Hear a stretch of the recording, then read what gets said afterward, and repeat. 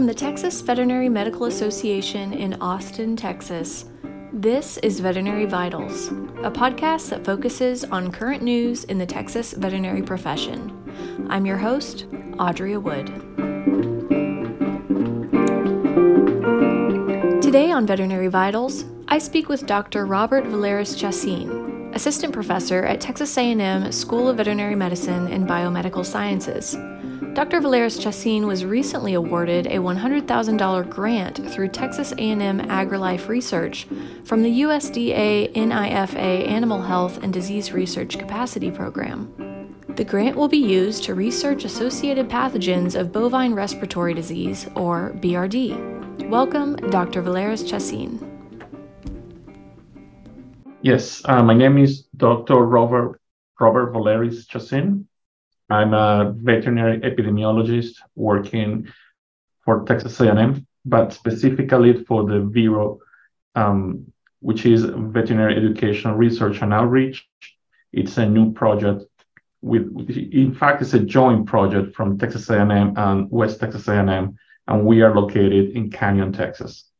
How did you become interested in veterinary medicine?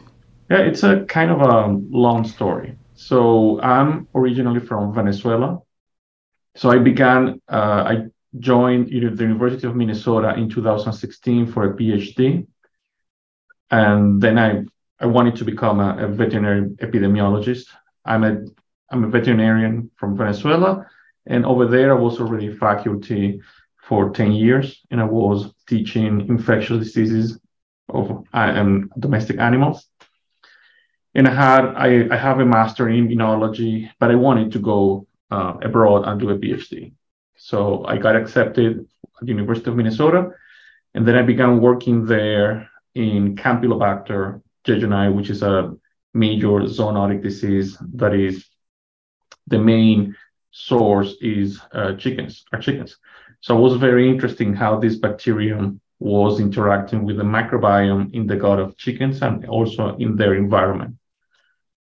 After I finished my PhD, I began working here at Texas A&M, and in part of my recruiting, I knew they were very interested to having someone who had an advanced training in epidemiology, but also who could interact with other researchers here at VERO, and also to tackle important research problems in the cattle industry, both in the beef side, but also in the dairy side.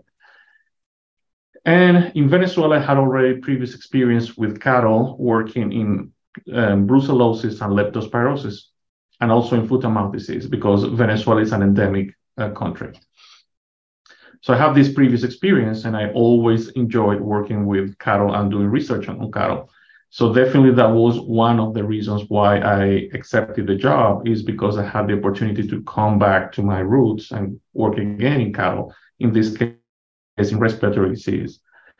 Also, during my PhD, I also worked in swine, in respiratory diseases in swine.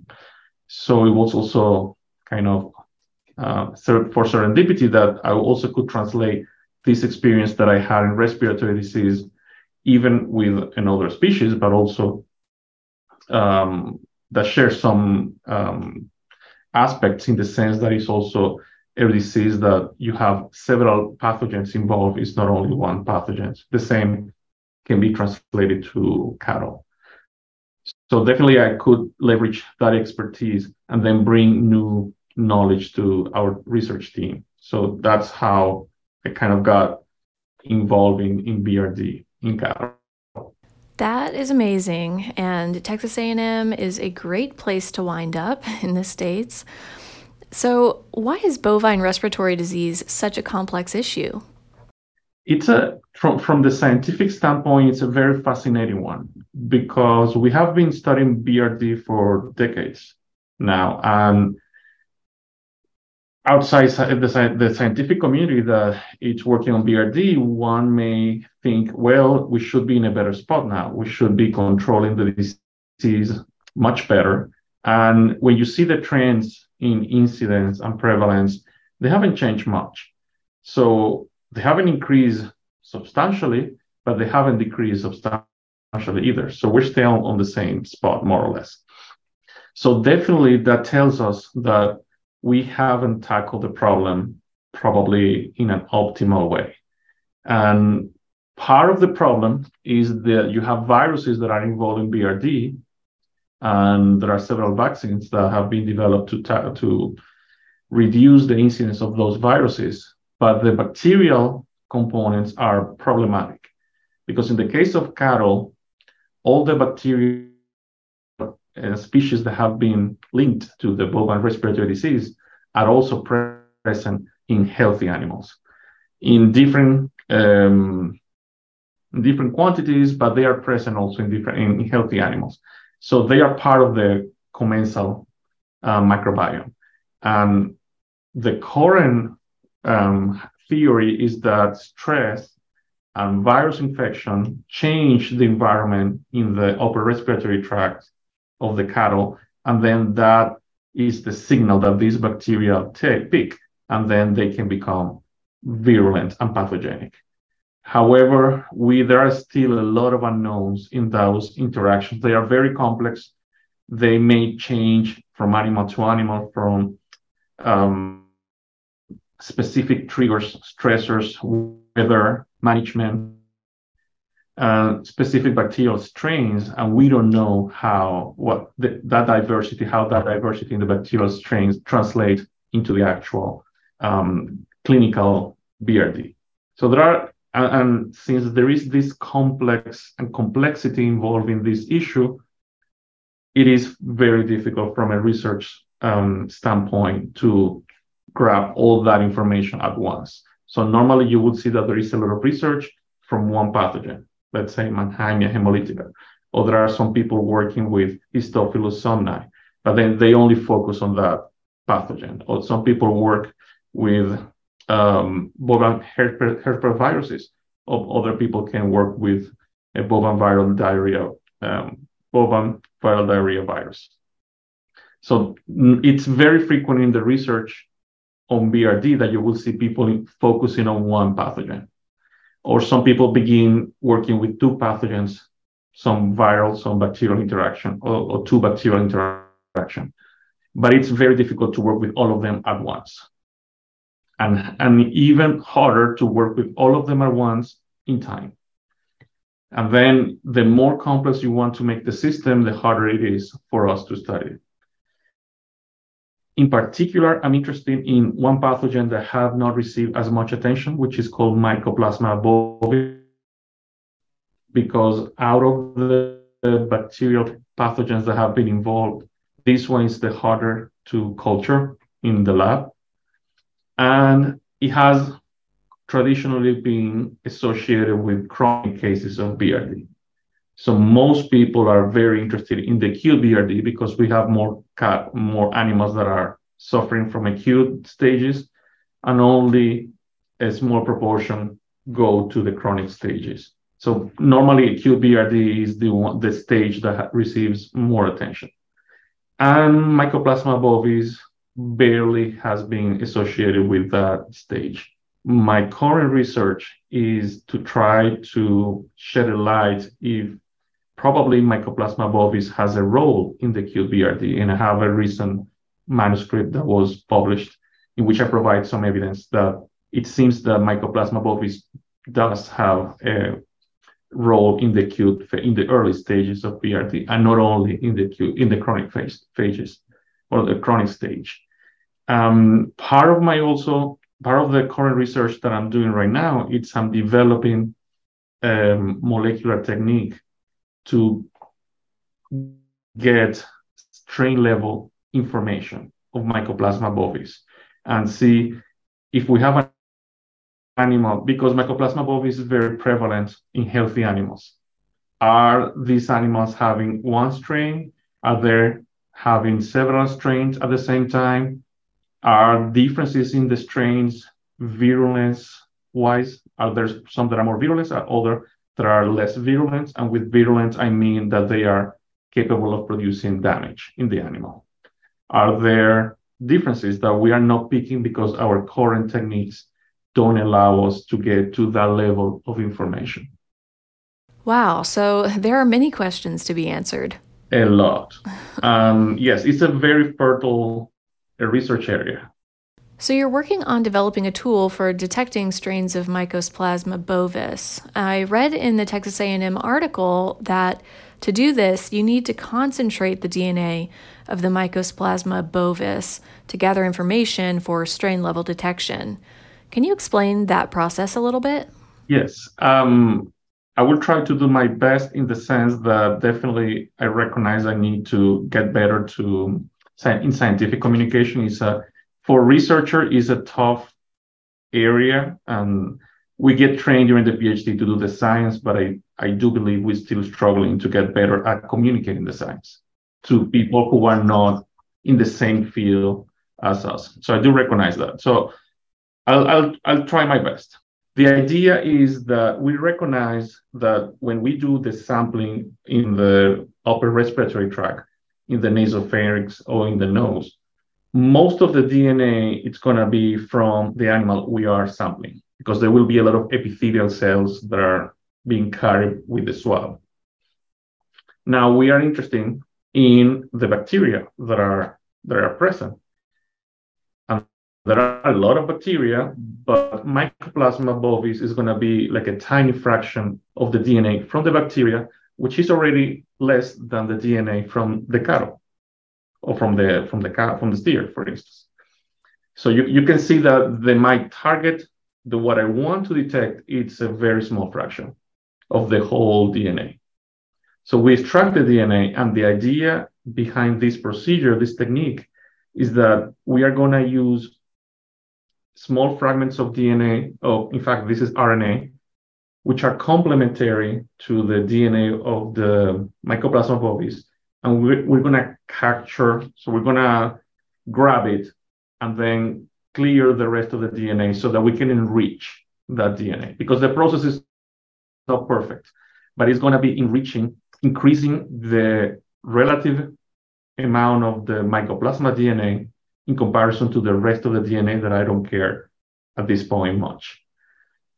And the increment is quite substantial. So it's a relatively long process. So far, it takes about a week to do it in the lab if you are pretty focused only on that procedure. But then at the end, we can send the enriched DNA for sequencing. And then when we come back, when we get the data that we get back, it's very enriched for Mycoplasma bovis. It will have also still DNA from other bacteria and DNA from the animal, but not at the same proportion as before the procedure, before the technique. And that enriched DNA will allow us to have a better comprehension of what's going on and also allow us to get to the strain level and say, how many strains do we have in the sample? Which so far we cannot do. I see. That makes a lot of sense. Thank you for explaining that. Now, you seem really passionate about this and very invested. What is it about this line of work that keeps you going? What is it that you're most passionate about? That's a good question. And I was thinking about that recently. One thing that I do like is to work under uncertainty. And it's interesting because it is frustrating because you don't have a clear path moving forward. And sometimes it feels like you're about to go to an abyss. And sometimes you end up in dead ends. I mean, more than I would like to admit, probably. But whenever you get to a breakthrough, it's really satisfying because you know you are one of the few people in the whole planet who are working in something very specific. And those breakthroughs, all that information that you're gaining will help other researchers to move forward and to move the field forward. And in particular, in veterinary epidemiology, what I like also that I'm working, besides working in this uncertainty, is also that I know that there is an important impact of my work because I know that work in years to come will translate into fewer cases of BRD because we will be able to better understand the disease, this complex disease, And then we will be better able to predict it, to prevent it, to control it, to treat it. And then that will translate in fewer animals that get the disease, producers, feedlot owners that get better, that get more return from their investments. We will have fewer antibiotic administration or less antibiotic administered to the cow, or the cattle in general. So then we get also a better antibiotic stewardship. And also from the animal welfare standpoint, we have fewer animals that get sick. So definitely the ripple effect is going to be massive. And hopefully this tool will help us answer some of those research questions that we're struggling so far with. That's amazing. I know it's going to have a huge impact on the industry, so I can only imagine what a great feeling it is to be a part of this. I'm looking forward to seeing what comes from your research. So thank you so much for taking the time to speak with me today, Dr. Villers-Chassin. Well, thank you. Thank you for reaching out and inviting me.